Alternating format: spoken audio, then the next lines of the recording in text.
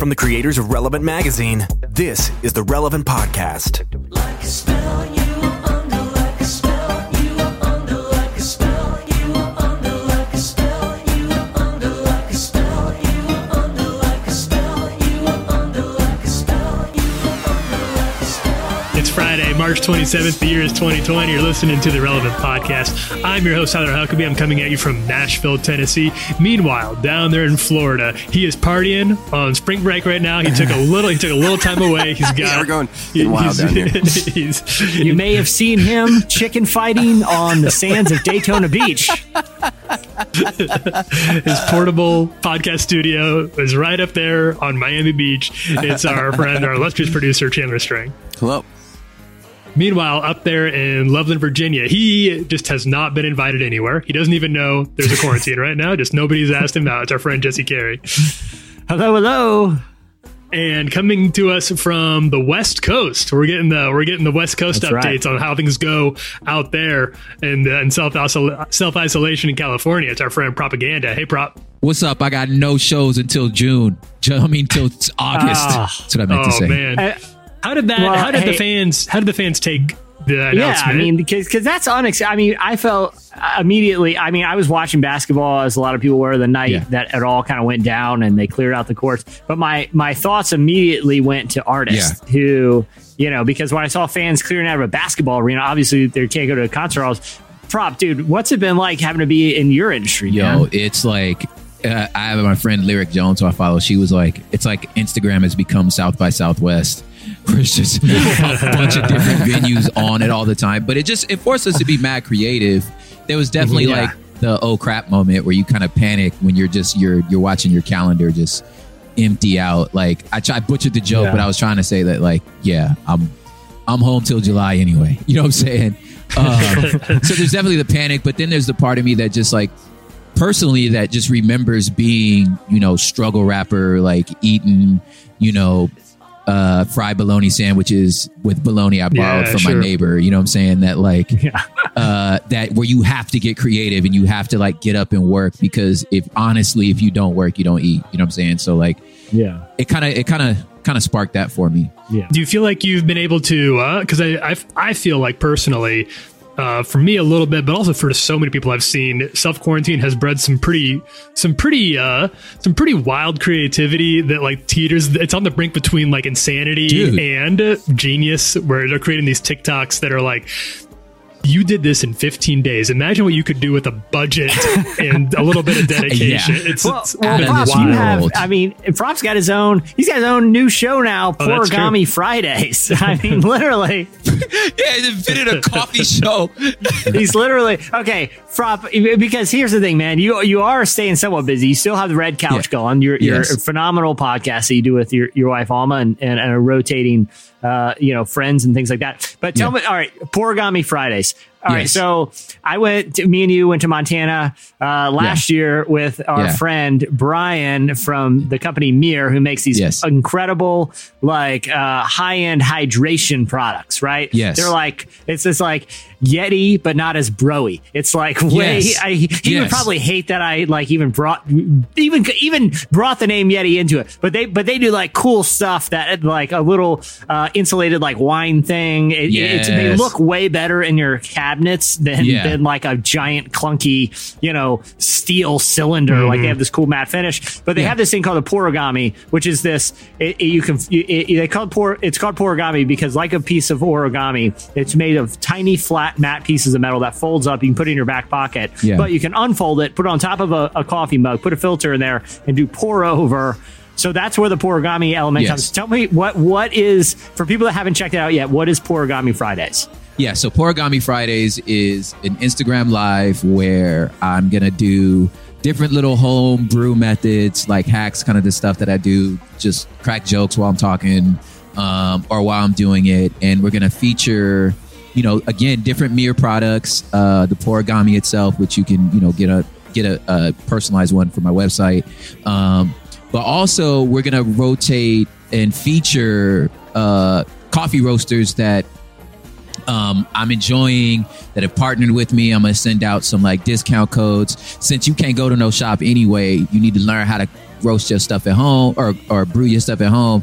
And you got to still sip well. There's no reason the quality of coffee that you're consuming should change at this moment when all these roasters will mail this stuff to your house, right? That's and we're right. Gonna actually, and we're going to talk to the roasters and let them talk about sort of like, you know, what their beans are all about, who they work with. And it's going to be real fun. I mean, it's super nerdy, but at the same time, I always get these texts like, Prop, I'm in LA. Where should I go get coffee? I'm like, first of all, that's like we're the second largest city in America. So, I mean, where in LA? Like, I mean, help me. You understand what I'm saying?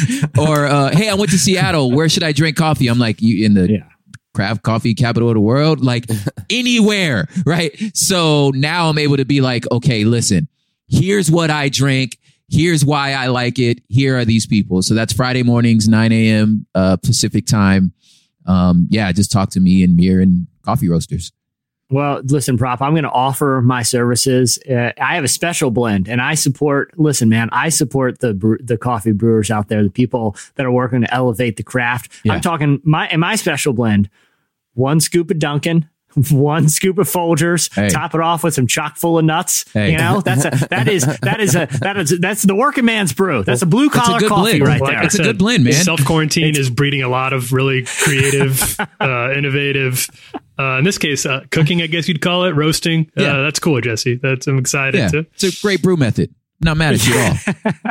Prop, the other thing I want to talk, I feel like I feel like the elephant in the room here is like every time we've done one of these podcasts under quarantine, do you guys struggle with this too? Obviously, this is a very serious situation, this global pandemic. A lot of people are suffering. And we, all three of us, I'm sure, all three of us are practicing self-isolation, or 4 of us, Chandler, are practicing self-isolation. Totally. And we're social distancing. And, so we want to reiterate how important this is. But do you ever like, when you get on and you're doing the Porgami Fridays, you're doing Red Couch, you're doing a pod like this, are you just like, listen, let's just establish that.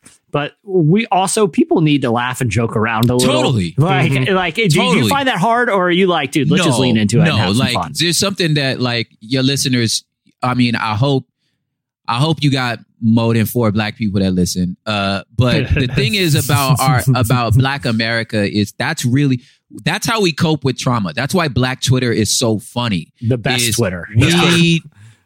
We Black Twitter is like that because we cope with trauma through humor, right? Yeah. So it's not like we're not taking it serious. We're taking it very serious. It's just like slavery was. It was very serious, but we still crack jokes about it. You know what I'm saying? Yeah. We crack jokes about being poor. We crack jokes about all this stuff, but it's because that's how we deal with trauma. So I don't mind making jokes. As a matter of fact, that's an important part, as far as I'm concerned, as far as my culture, to experiencing this, right? And even making fun of people that not taking it serious, like, is a way that rather than like yelling and screaming like you're putting people's lives in danger by leaving your house, is us by cracking jokes about it and saying, but no, seriously, stay home. Right. I had this, I went into like this whole diatribe with my father, Vietnam War vet, civil rights vet, Black Panther, you know what I'm saying? In his 70s, like, son, I'm covered in the blood. Son, I lived through a war. I lived through Jim Crow. I'm fine. You know what I'm saying? And just the typical, and this is the first time in my life I ever yelled at my father. I've never in my life yelled at him, you know what I'm saying? Or cussed at him, ever. My dad's a G, you know what I'm saying? Like, you just don't talk to him like that. This is the first time in my life I did, right? And one of the arguments I was having with him, and I was like, okay, yeah, you covered in the blood, but I mean, do you wear seatbelts? Like, when you drive, do you wear a seatbelt? Like, I thought you was covered in the blood, you know what I'm saying? Yeah. So just this, like, and I was joking, but dead serious. And he laughed, and it was like, all right, son, touche. You know what I'm saying? Yeah. I do wear seatbelts. I'm like, yeah, you lock the door when you go home? Because you lock the door? I thought COVID doesn't know you went to Vietnam. COVID doesn't know or care. COVID don't care at all. You know what I'm saying? That boy Lecrae was like, Lecrae, we cracking jokes. He was like, man, I had to tell my family, well, go ahead on outside. You lived through the civil rights. You finna really march with Dr. King. Right now, you about to march with Dr. King. I was like, into glory.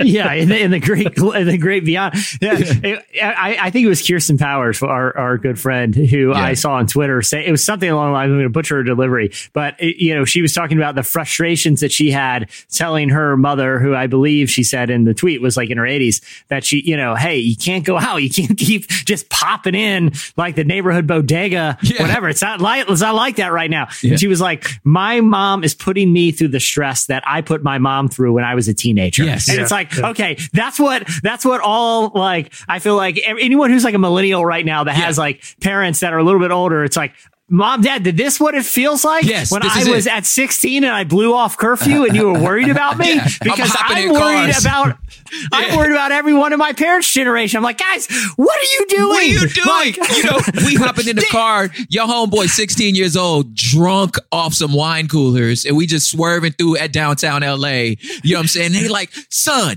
not only are you gonna die, your friends gonna die, everybody on the road gonna die. And that's what we're telling. That's what we're telling our parents. But we're not telling them about DUIs. We're telling them about, you can't just go and like walk down the aisle and right up on somebody. You can't. This isn't normal times. Use online ordering. Like this is introducing tool available for you. This is introducing a whole generation of like baby boomers to technology, like ordering groceries online or like Uber Eats or something. And what's crazy is like, I'm finding like my mom, who's always kind of been ahead of the curve. Like my mom is like, fine. She FaceTimes with my daughter. I'll take a picture of like a coloring book page. I'll text it to her. She'll print it out on her side. They're coloring together. Like my mom is like ahead of the curve, knew what's up. I had to yell at my father. I just don't understand. Do you think that's how both of them? Yeah, go ahead. No, well, do you think it's that generation? I feel like that was and I've seen a lot of people talking about this on social media. I have not experienced this with my own dad yet. But he's in medicine. My dad's a healthcare professional, so he's kind of like, so he's got a little bit of perspective on this. But a lot of people are there's that generation where masculinity is kind of tied to how much of a not big deal you can make about something. Like if you like the degree to which I assume everybody else is overreacting is my own. Like that's my masculinity. That's how I prove what a tough guy I am. It's that devil may care, kind of put on yourself, like the deal with it, sunglasses going down. Like, well, it's not going to come for me. It seems like that's a very boomer male mentality. Man. It must be a survival mechanism. I've had to give that to my father of being like, well, I guess when you survive what you had to survive, you had to just believe you're invincible. If not, you're going to just, I guess that's true, crumple over and die. You know what I'm saying?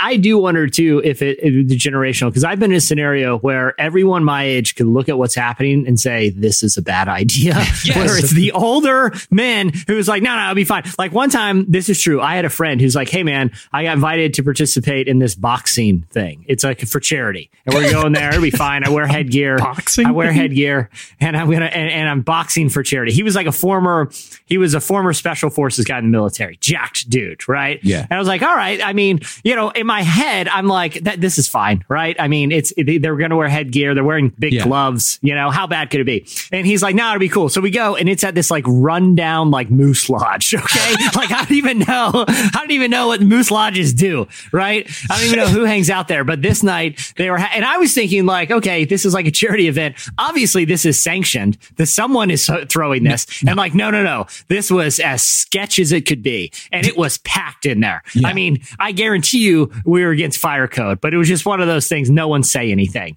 And my buddy is on, because he was like a, former military dude. He was like on the top card. Okay. Oh my gosh. There was like 7 or 8 fights beforehand. And as soon as I walked in, I looked at the face of everyone that was in my friend group that came to support our buddy. It was like, this is a terrible idea, right? Someone's going to die tonight. Like, this is terrible. Like, there were dudes walking into the ring in jeans. They had like just gotten, like, some of these these cats were like, you could tell they just walked off a construction site, went in there and they started throwing just haymakers. Now I was thinking, no one here is a boxer. There's no one. I don't know if this person's ever boxed before. I mean, for the way he's punching, I don't even know if he's seen a boxing match. These guys are literally two large men just wildly throwing punches. Thankfully, most of them were in terrible shape. Yeah. And so they got gassed immediately. 30 seconds. 30 seconds. So they were too tired to hurt each other. But a couple guys started landing blows and you're looking at people and no one wants to be the one should we be here? Is this a great idea? I mean, I know this is for charity. Look, how much are you trying to raise? But if we just pitch in, we can do this. Pitch in $20. We'll be fine. And I'm not going to watch some dude in sweatpants and a tank top, suffer a catastrophic head injury here. Yeah. Everyone was looking, this is a bad idea. But it was the older dudes there that was no, it's fine. It's fine. Let's just keep boxing. And it was the most insane thing. I felt very uncomfortable, but very alive when I was there. I'm not going to lie. Felt very alive. I felt like everyone knew we shouldn't be there, but we were there. And I'm going to be honest, that was kind of cool. But it wasn't cool watching these out of shape dudes that I saw a guy eating a burrito 5 minutes before he stepped into a boxing ring. Hey, I'm up. It's my turn. Okay. Yeah. And he was drinking a beer too. These were not athletes, I don't know where the Moose Lodge found these guys. Yeah. I don't know where the Moose Lodge found these guys, but. So was it the sort of situation where you could have just walked hey, I want in on this. What do I have to do? Could you have thrown down? No one would have said anything. Okay, if I would have just jumped into the ring when two other guys were boxing and just did an unheard of 3-man boxing match, I don't think anyone would have batted an eye. I'd just be all right, there's another dude in there punching people. That's kind of cool. It's one of those type of situations. So, Lord. Yeah. Well, hey, Prop, real quick, if people want to tune into Porgami Fridays, how can they do it? Oh yeah, it's just right on my Instagram, just Prop Hip Hop. Just head on over there, 9 a.m. Pacific time. No, I'll be there. Yeah, dude. Hey, Prop, you're not the only guest we got joining us today. In a little bit here, we're bringing on our friend David Kinnaman, president of the Barna Group. Hey. I was curious what David thought about what this what self-isolation, a little bit of time of quarantine is going to do for churches. Obviously, no one's going to church right now. Hopefully, none of you are going to church right now. Yeah, please. And I wanted to covered in the blood. And I wanted to get David's perspective on what this will mean for churches, and he had a lot of insights from his perspective. Barna obviously knows more about the church situation in America than just about anybody, so I appreciate his perspectives. That is going to be coming up. But first off, we're going to check out the hot list. That's after the break.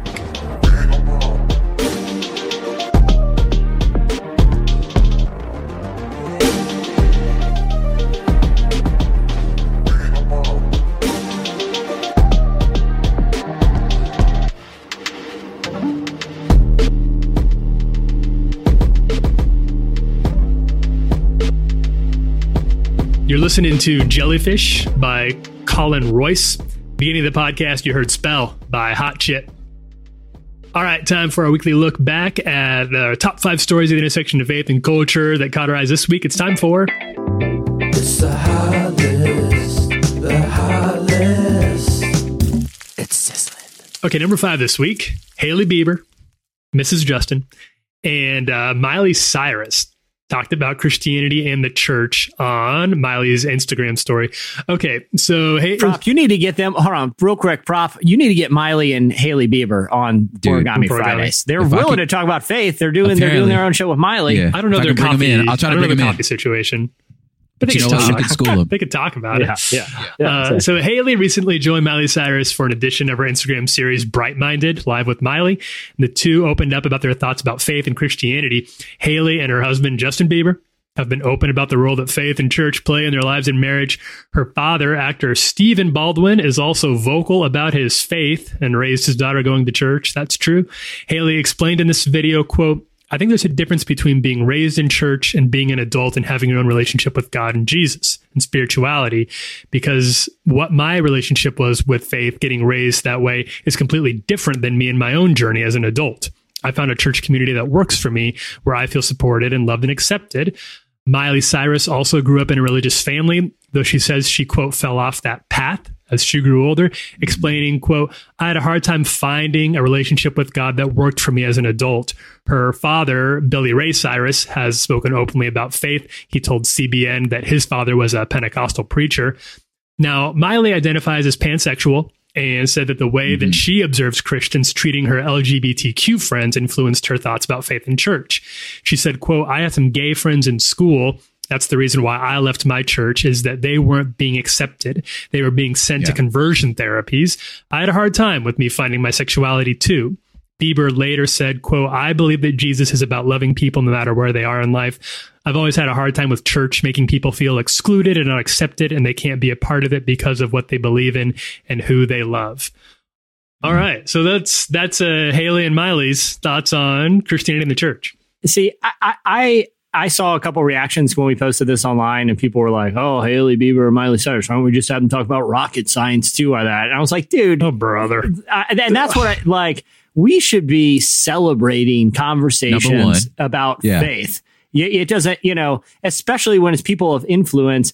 I feel like a big problem that people have had with faith and faith conversations is it's one of those topics that was traditionally taboo, right? People said, oh, don't talk about faith and politics. People talk about politics all the time, right? Yeah. What's the more you can normalize conversations about faith, no matter what the outcome of those conversations are, I think it's a net win because it allows people to be comfortable, not just expressing their questions about Christianity, but Christians to express, concerns that they have about the way the church is and just being more authentic people. Prop, what's your take on Miley and Haley kind of using their platform to have this kind of a conversation?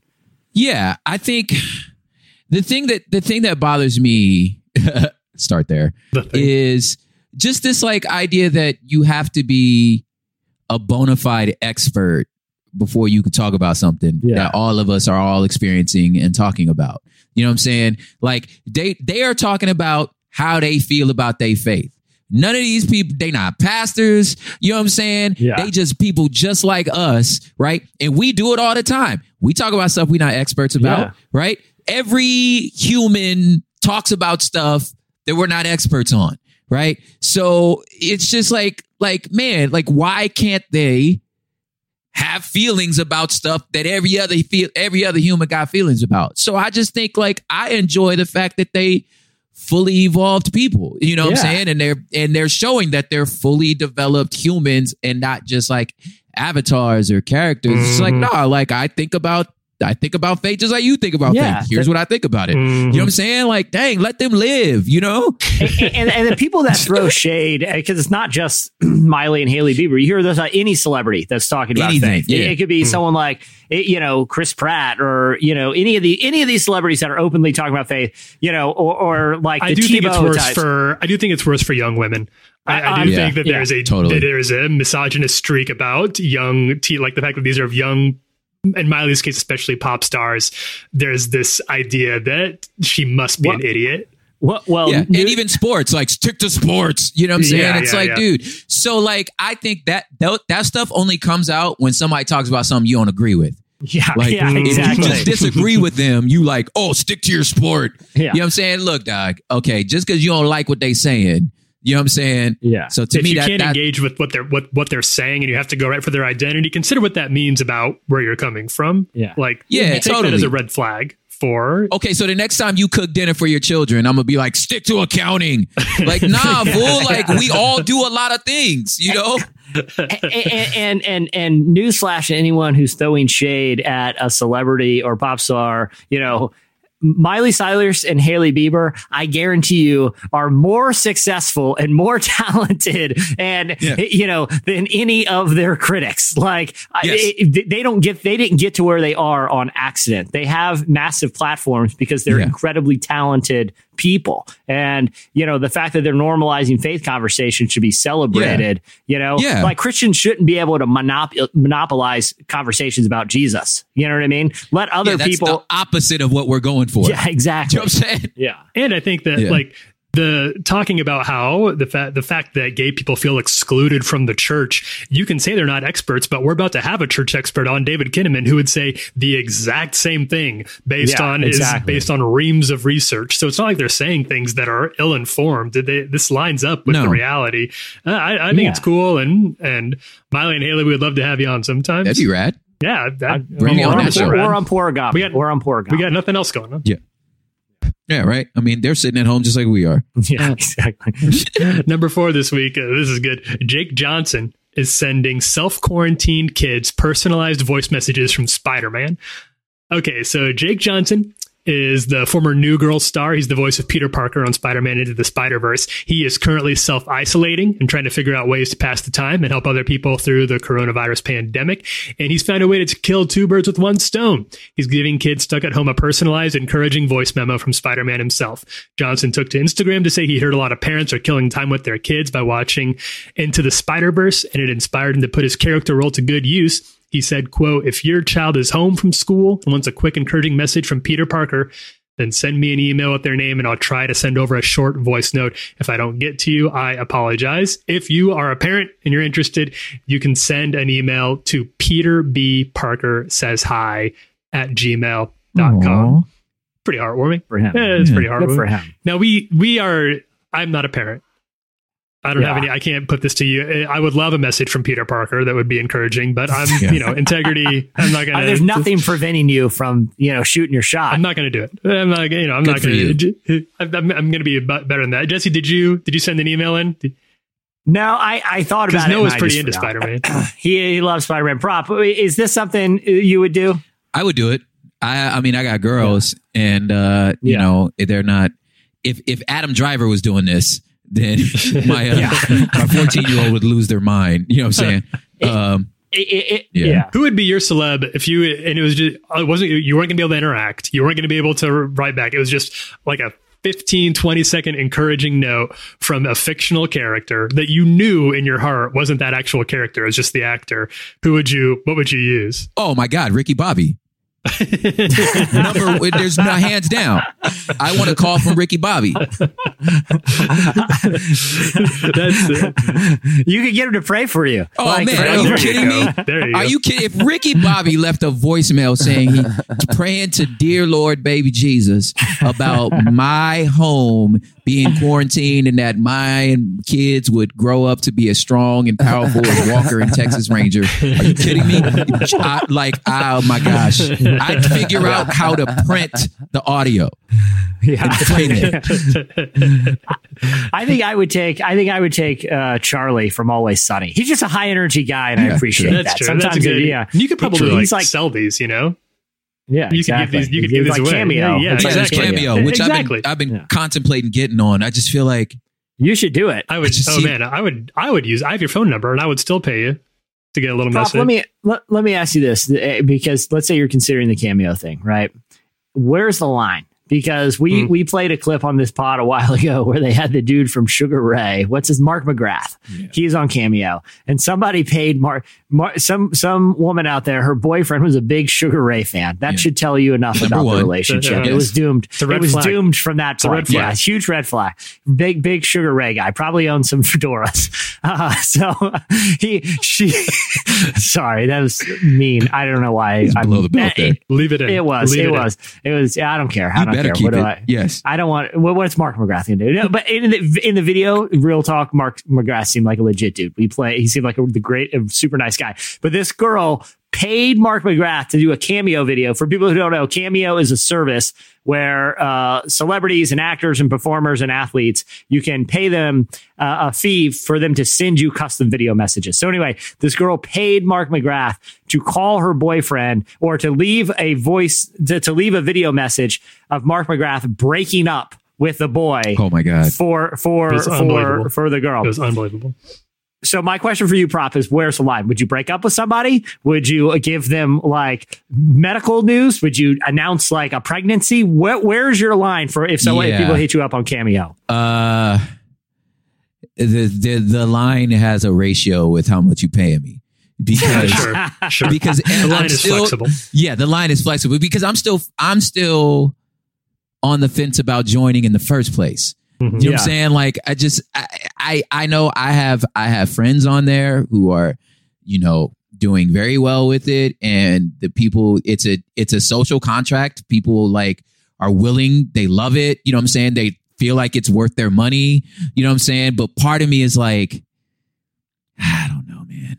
I think once I feel like if I hop that fence, the sky's the limits. Like, you know what I'm saying? Because I've already done the conflicting work to even join it in the first place. But if somebody was like, hey, I need you to call this fool and tell him or her how much I can't stand him.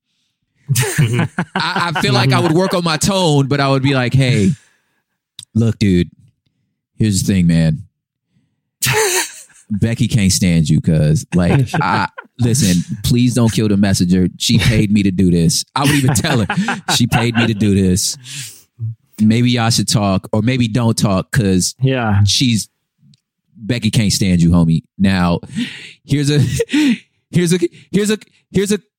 promo code to my website. You can get something free, dog. Because sweeten the deal. Give them good man. I'm sorry, homie, but it's done. But in the meantime, here's a free cup.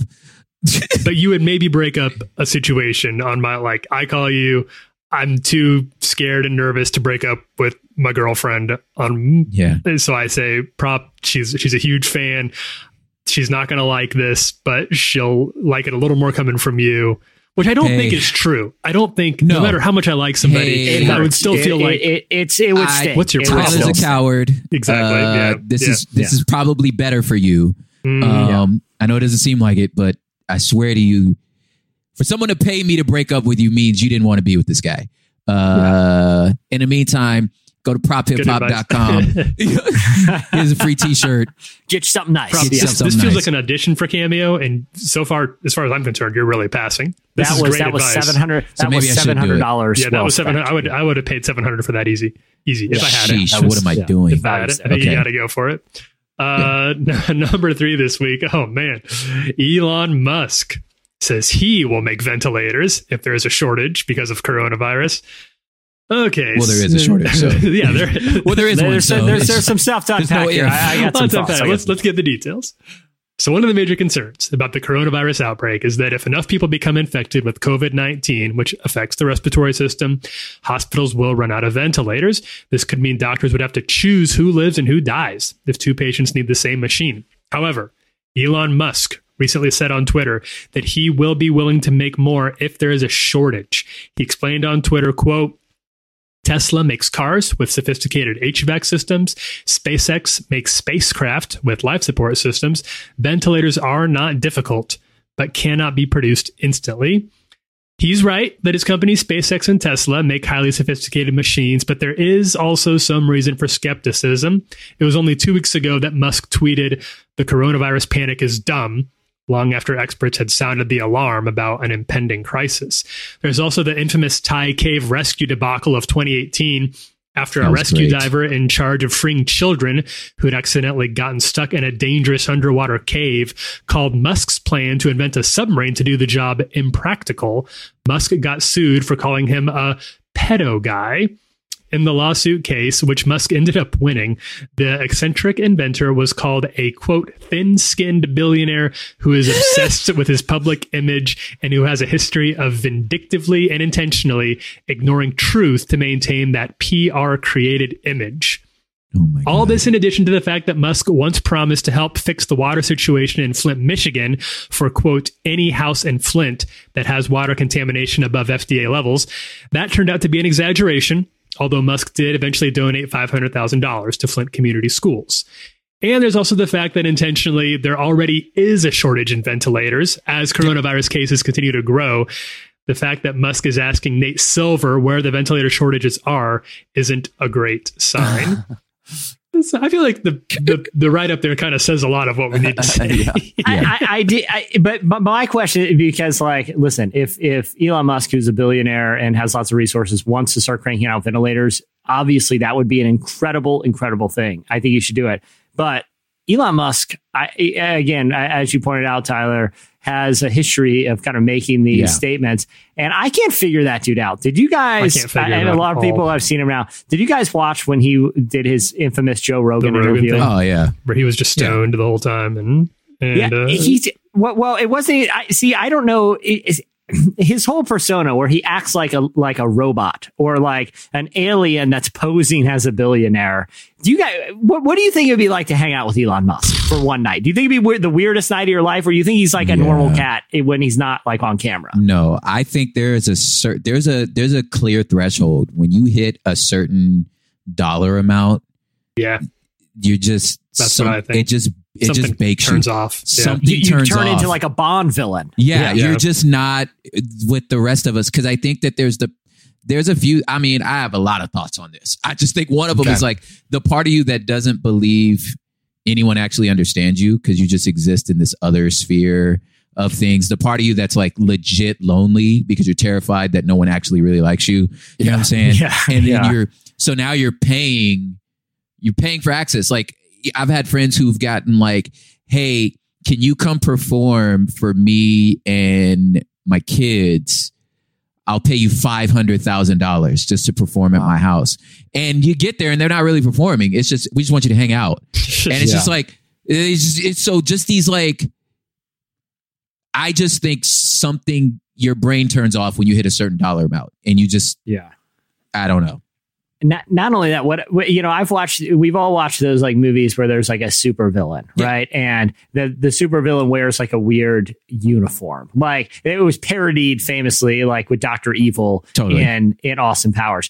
But this is what happens to these cats, man. Mm-hmm. Like Steve Jobs wore the same thing every day. Like Jeff Bezos has a uniform now, which is basically like a fleece sweater and a tight t-shirt. Mm-hmm. Yeah. You know, Elon Musk is like, the black t-shirts. It's like if Elon Musk just started walking around in that silver Dr. Evil onesie, I don't think anyone would think it's weird. I would just be like, that's just the natural evolution of these guys. And I think that he has I don't think he's lying. I think he actively wants people to, he sees these needs and he's like, I could meet that need. And he just spouts it off. But then the actual logistics of... Wait, Tyler, you're telling me that someone with a position of extreme power would go in front of the American people regularly and say facts that he wants to be true, even though they aren't true. You're telling me that can happen? I don't believe you. I've never witnessed such a thing. Especially, I thought like I would see it on a daily basis during news briefings. That just doesn't happen, Tyler. Where actual lives are in danger? Nah. It's because you don't want to like discourage somebody who's at least saying they want to try to help and has in some cases, I think, done some things that are helpful. Like I want there to be electric cars to reduce the environmental. And I'm glad that sort of exists for people in a certain tax bracket right now, thanks to Elon Musk. Yeah. But this thing where he just jumps in without thinking about any of the actual factors or having any idea of what the reality is, and says, I'm here to fix it. He sees himself as being this superhero, but it comes across way more like, what's the name of the bad guy in The Incredibles? That person, remember that movie? He gives me that vibe a lot. Yeah. Yeah. I don't think of his name right now. Listen, I hope he goes through with it. And I don't want to disparage. I don't want to disparage because it's really like in his defense, like, I mean, it's probably not hard. Thing. Yeah, and it's probably not hard. It would take a while. Space. Yeah, it's probably not hard. Yeah, if you're just like, if you're like, I put an electric car in space. I think I can make a ventilator. You're right. You could probably make 20 of them, but you know what I'm saying? But the truth is, it would take a while. You know what I'm saying? Yeah. But I bet you in spare parts, if he wasn't trying to make the Tesla of ventilators, you know what I'm saying? Where they have to look like Tron, you know what I'm feel me? But if he was just like, no, I'm just going to make, this just needs to function. Like if his brain could click into like, oh, this is just functional. It doesn't have to be sexy. I don't have to make the Michael Bay version. You know what I'm saying? That's true. That's true. Yeah. I'm worried that he would spend too much time on the color scheme and not just getting it out there. Just make the ventilator, bro. Just make the That's ventilator. the thing, dude. I've seen him land a rocket vertically. I've seen a rocket shoot in reverse from outer space and land as softly as it can, perfectly upright in a field. Elon Musk can absolutely make a bunch of ventilators if he can do that. And I hope he does. He said he publicly will. And, but it is, I hope it's not just bluster. Yeah. So, but Tyler, speaking of someone who isn't just, doesn't have a history of bluster, this is a good one. Positive story. Okay. Number 2, Taylor Swift is just straight up giving away thousands of dollars to out of work fans. So the COVID-19 pandemic has sent the economy reeling, and along with it, the job market. On Thursday, it was announced that 3.3 million Americans filed for unemployment benefits last week. That shatters the previous record of 685,000. Shatters the previous record. In the U.S., joblessness also often means a lack of health insurance, which is obviously less than ideal during a global health crisis. In light of that, Taylor Swift has reportedly been reaching out to fans who've been posting about being out of work and sending them thousands of dollars. A few fans posted the private messages they got from Swift, most of them understandably hyperventilating with joy and relief. Swift reached out to a fan who posted about not being able to afford living in New York City after her work dried up following the outbreak. Swift wrote, quote, "You've always been there for me. I want to be there for you right now." Another fan named India Rose watched her freelance work disappear and wrote on Tumblr that she didn't know how she was going to afford to make rent. Later that day, Swift jumped into her DMs and asked her for her PayPal to send her $3,000. She wrote, "I'm so sorry things are tough right now. I'd like to gift you $3,000 to help ease that strain." And there are a few other stories like that as well. Sheesh. And that is I think what I like about this is I think that we sometimes, people who are more financially secure, forget that people just need money. Sometimes they don't need they don't need lunch. They don't need diapers. I mean, they obviously do need these things too, but people need just straight up money. And I know there's like a fear that a lot of us don't want to give them a handout, but they need money right now. They don't need it next week. They don't need it on at the end of April. They need money immediately. And so that somebody has that kind of money is offering to connect people who need money with just actual cash dollars is instead of a gift card. I think that matters. I think that means something. I also don't understand why handout is such a cuss word. Yeah. Why is it okay? What's wrong with giving somebody some money and trusting them to do what they should do? I don't understand why that's that's so bad. Considered such a bad thing. Yeah. Well, it's like, I can't remember what commentator was responsible for this cell phone, and everyone sort of made the same observation. Tyler, I think you tweeted something about it, but there was it was some other story sort of like this. And some, commentator was like, I think it was like a Christian. I think, and they were just giving away money for something. And there was some commentator that was like, if the real Christ-like thing to do, it would be to teach a man to fish so that they can, and it's like, oh, I remember that Bible story where Jesus taught the 5,000 to fish. I remember that one. Totally. What a parable. What a parable that shows Christ likes. My favorite story that demonstrates the character and methodology of Jesus teaching the 5,000. It's like, no, Jesus gave you my handouts all the time. That was the whole idea, man. Or I'd even push back at that guy and being like, okay, if you want to play that game, I would say the most Christ-like thing is to give them ownership of the lake. Yeah. Let people So how about that? You ready to hand over the deed? Yeah. To the lake? Exactly. Yeah. Okay, then shut your mouth. It's true. It's like, handouts are part of our faith. Like, I don't understand. The central construct of most people's belief system, of most Orthodox Christian theology, is that grace is unmerited, that it's undeserved, that we all get a handout. It's called salvation, homie. Yeah, Christianity is a handout. Yes, it is literally saying you get salvation from the sin and pain of this world. You get restoration with God for free, and there's nothing you can do to earn it. Like, that's the whole contract of Christianity, Yeah. And what if God was like, "Oh, I don't want to give them grace because they're just gonna sin again."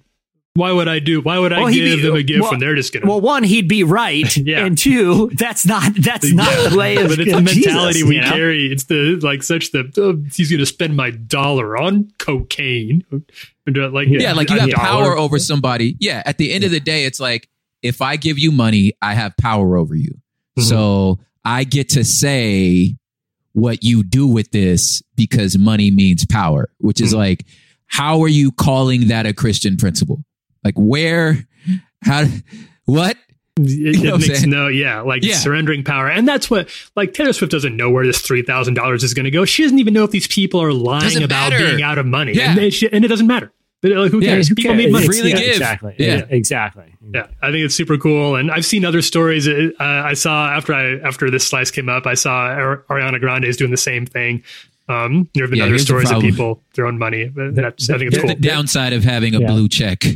Yeah, on your gram. It's like, Taylor ain't finna DM me. It's like, you're verified. You're fine. I'm like, no, my tour got canceled versus your tour getting canceled is different situation. Yeah. There's a writer like Shay Serrano. He covers a lot of NBA stuff, but Shay's given away, I think, upward of like $20,000. Like, just on a day-to-day basis, he'll jump on Twitter and be like, all right, who's hurting? Bartenders today, waitresses today, who needs some cash, and floating them, a few $100. So Shay Serrano's great too. It's cool. So, Cool. Good follow. Number one this week, Francis Chan explained, it kind of ties into this, like right now is a huge opportunity for the church. As we've been reporting, Francis Chan is relocated to Hong Kong to be a missionary, but in the last few weeks, COVID-19 has changed life around the world, and now Chan has a message from his new home. This is an opportunity to share God's love with others. In a new YouTube video, Chan talks about his son's concern for people around the world who are suffering from the virus, and how much it challenged him to look outward during the crisis. As he explains, the church is in a moment of opportunity to share God's love, to serve others, and to spread joy. It's an inspiring message during an uncertain time. Here is a clip of that. My prayer for you guys, number one, is that you stay loving, that you, during this time, that you really be thinking, God, I love you. What do you want me to do out of love for you? And to be looking at the others around you in love and going, God, how can I serve these people? Because this is one of the greatest opportunities we've ever had as a church, where people are open to talking about serious things, life and death things, and suddenly we're no longer in control. So man, I understand it is crazy, but don't lose your love. Dude, I love Francis Chan, and I love this message. I love the idea that, what the world rightly sees as a crisis, because it is a crisis. But any crisis is an opportunity if you follow Christ, right? I mean, that's, the whole... You ready to preach? Look at you. Here we go. That's Here we great. go. That's Here we great. go. 1 minute, I can talk about an experimental 3-man boxing match against a guy who was eating a burrito and drinking a 40 at a Moose Lodge. The next minute, I'm going to jump right in to a little sermon. No, but great puns. That is what Christianity is, right? I mean, it's Jesus injecting himself into a crisis and finding a solution for it. And this is a crisis, and we are supposed to be the hands and feet of Christ. The church is the body of Christ, right? This is an opportunity. We should find ways to help those in need and to preach, hopefully give people some hope and encouragement. I appreciate Francis Chan a lot and his kind of perspective on this pandemic. Yeah, and it's what we were talking about with you at the beginning, Prop, is learning how to, you hate to say opportunity in a way that makes it sound opportunistic, right? This is not this is a crisis for all of us. And I think Francis walks this line really well in his message, because what we're not saying is, this is ultimately a good thing, because it's not. It's ultimately a bad thing, but we need to make sure that we are good things in the midst of this bad thing. And everybody's got a part to play, and the opportunity for us to do that really well is certainly there. And we've been trying to report on the cool stories happening during this, and some of the, raise the alarm about some of the distressing ones as well. And we'll keep trying to do that as long as we're under quarantine. We have nothing else to do. Yeah. So we're reporting more than ever. Yeah. All right, that'll wrap it up for this week's. It's the hot list, the hot list. It's sizzling. When we come back, David Kinnaman joins us.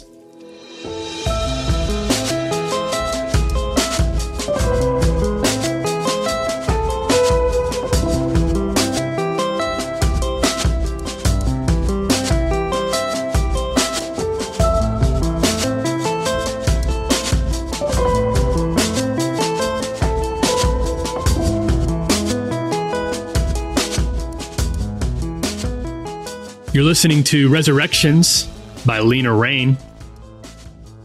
All right, so David Kinnaman is the author of the best-selling books Faith for Exiles, Good Faith, You Lost Me, and Unchristian. He is president of the Barna Group, a leading research and communications company that works with churches, nonprofits, and businesses ranging from film studios to financial services.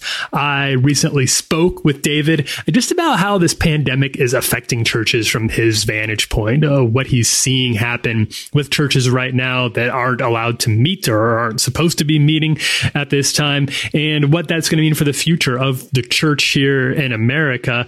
When I started just asking this question to myself, obviously, David was the first person to came to mind as someone who might have some sort of information based on his years of expertise in studying this sort of thing, and just understanding how equipped churches are to weather something like this.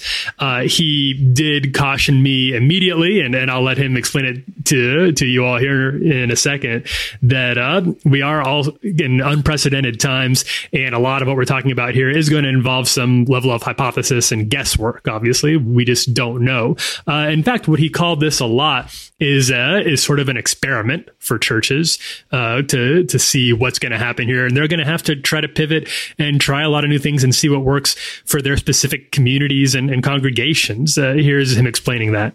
I think on a longer horizon, it's a little hard to using social research to predict things. Clearly there's going to be some fundamental changes to the way Americans think about the church gathered and the church scattered, and kind of ecclesiology of Americans' belief system is I think going to be, an interesting sort of real-time experiment. And so, I think that's going to be an interesting, reality. Obviously, calling it an interesting reality is sort of a understatement. That's his. That's his job. He's very clinical. He's just the facts, and that's where we're at right now. But it's true that the longer this goes on, the more churches are going to have to try things, and churches that, especially ones that aren't already equipped with some sort of visual virtual setup, are going to want to try to figure out how to do that. And that's going to be more challenging for some churches, especially smaller ones, especially rural ones, than it is for others who are already set up with something like Church Home or Hillsong. But that's one of the reasons why his insights and insight from Barna is so valuable, because he kind of brings to the table, that objectivity when it comes to looking. And I think once we get on the other side of this, it'll be groups like Barna and people like David Kinnaman that we can really turn to see what was effective, what wasn't, what are some strategies that churches were forced to adopt during this time that they can use from now on just to more effectively reach people.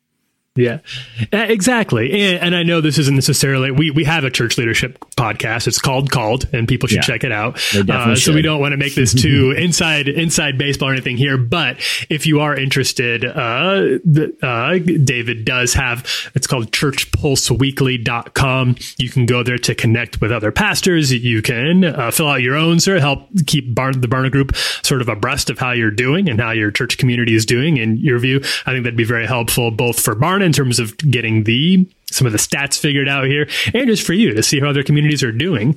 They had, when I talked to David, they had just sort of wrapped their first survey about how churches are dealing with this. So there's not a ton of info, but they did have some. Here's him talking about a few things, especially what's going to be, this isn't boring stuff. This is important stuff. Money. Well, what's money going to look like for churches in the coming year? And he had some insights into that. Well, we just finished up a kind of a first week look at some of the differences, some of the challenges that local church leaders are telling us that they're facing. And so we're looking at, obviously financial challenges.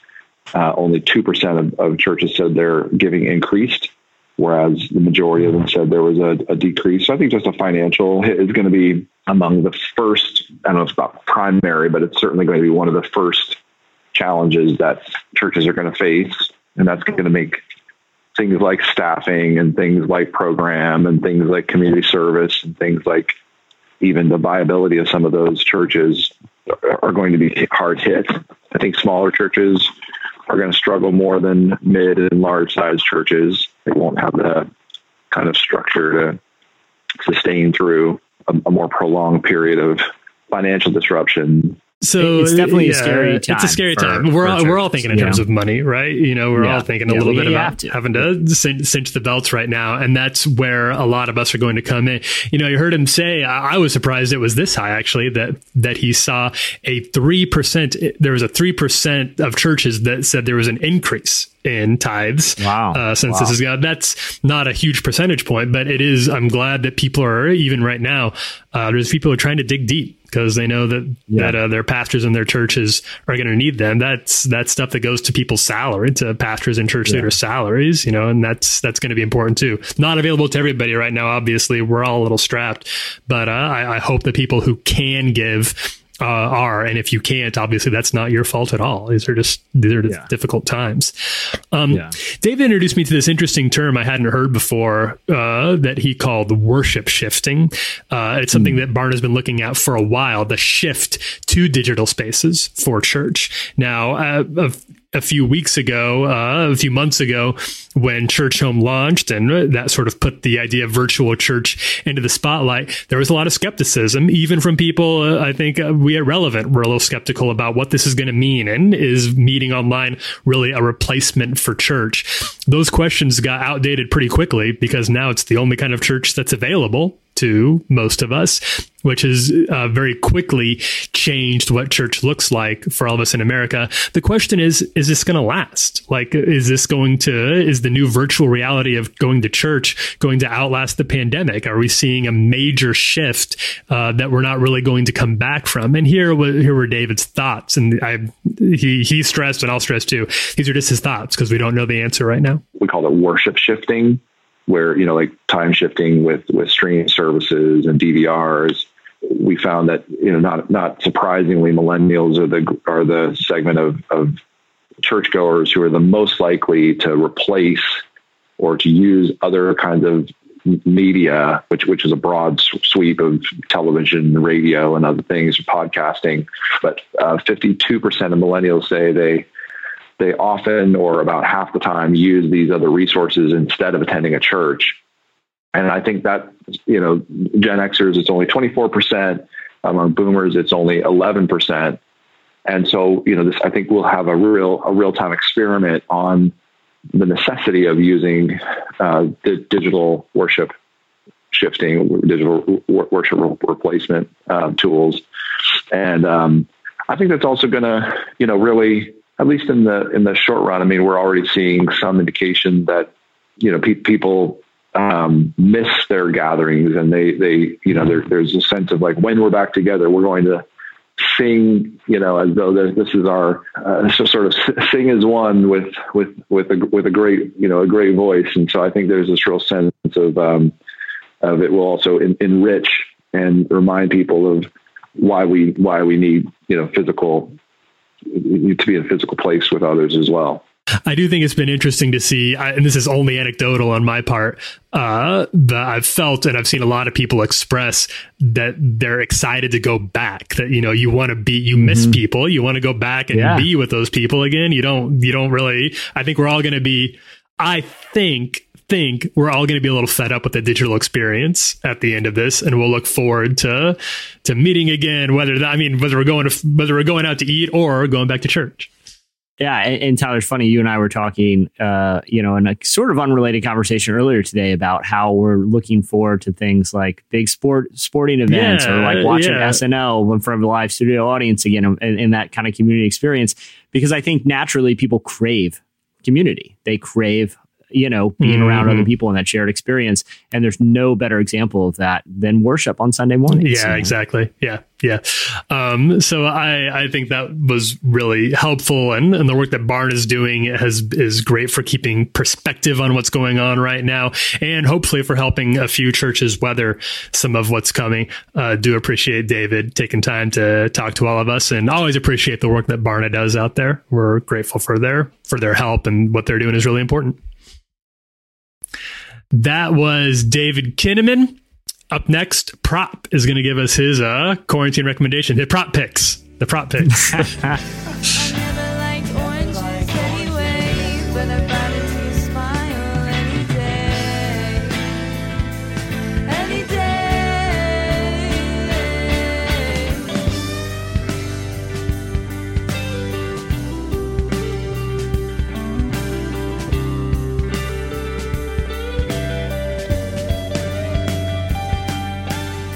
You're listening to Tangerine by Carpet Burn.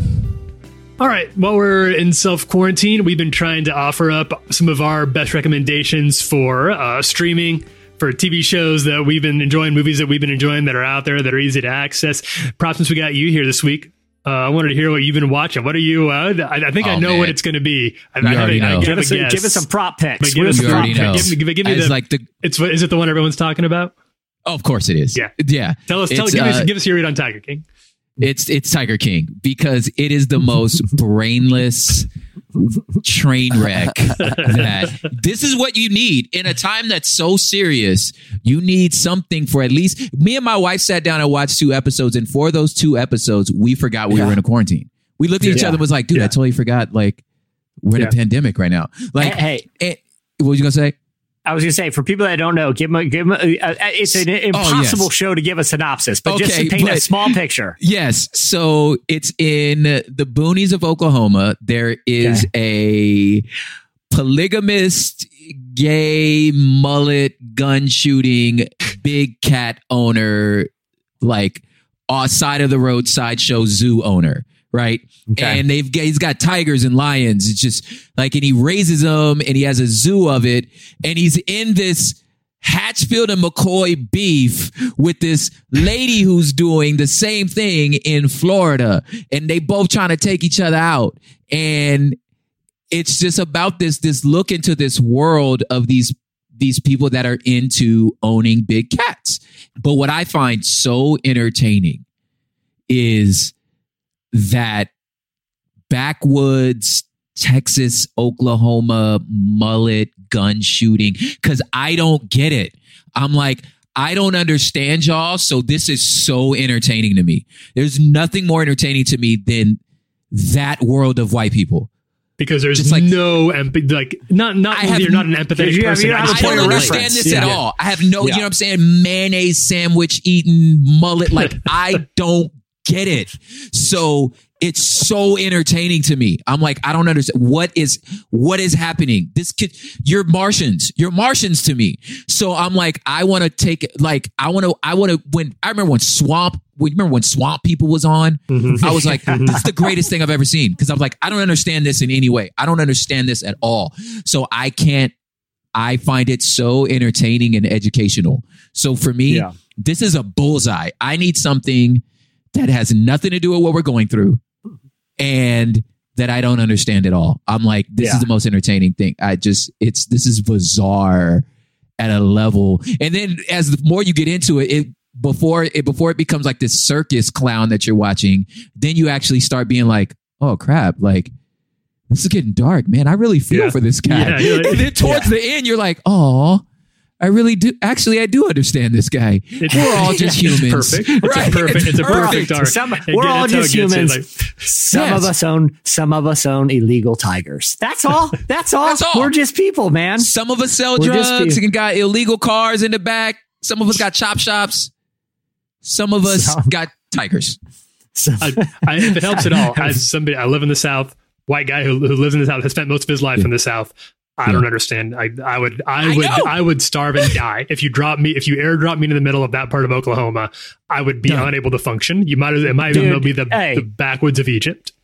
Yes. I don't know. I find myself very comfortable around people who own exotic animals. I don't know why. I just always have. I just am very, very comfortable. I think we understand them. Well, Prop, thanks, man. Any other recommendations? Man, really, like that's where I'm at right now. Is legit at that one. Yes. Origami Fridays and Tiger King. You heard it. That's the prop picks. The prop picks. Okay. Well, I think we better wrap it up. Hey, many thanks to David Kinnaman for taking time to talk to us. You can and should follow him at David Kinnaman. That's Kinnaman is KINNAMAN at David Kinnaman. Also, hey, make sure you check out our church leadership podcast called. You can download that wherever you get your podcasts. And hey, many thanks to our friend Propaganda. Always love having Prop on. You can follow him at Prop Hip Hop and check out all his music wherever you get your tunes. And while you're on our Apple Podcast page, make sure you subscribe to Relevant Daily. where we bring you the top 3 stories at the intersection of faith and culture Monday through Friday, 10 minutes a spot. Would love to see you over there as well. And with that, I think we'll wrap it up. I'm Tyler Huckabee. I'm Chandler String. I'm Jesse Carey. This is Propaganda. Thanks, everybody. Have a great weekend.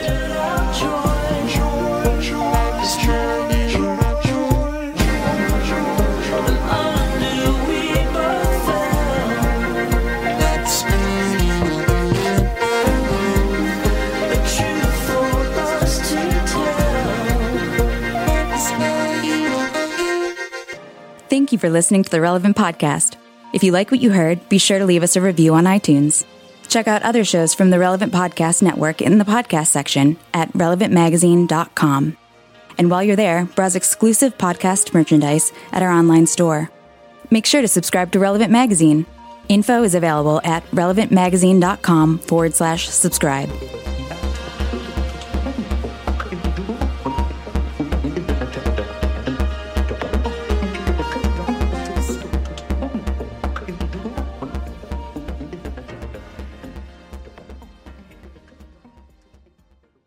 You can't just go and like walk down the aisle and write up on somebody.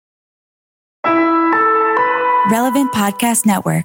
Say goodbye to your credit card rewards. Greedy corporate mega stores, led by Walmart and Target, are pushing for a law in Congress to take away your hard-earned cash back and travel points to line their pockets. The Durbin-Marshall credit card bill would enact harmful credit card routing mandates that would end credit card rewards as we know it. If you love your credit card rewards, tell your lawmakers, hands off my rewards. Tell them to oppose the Durbin-Marshall credit card bill.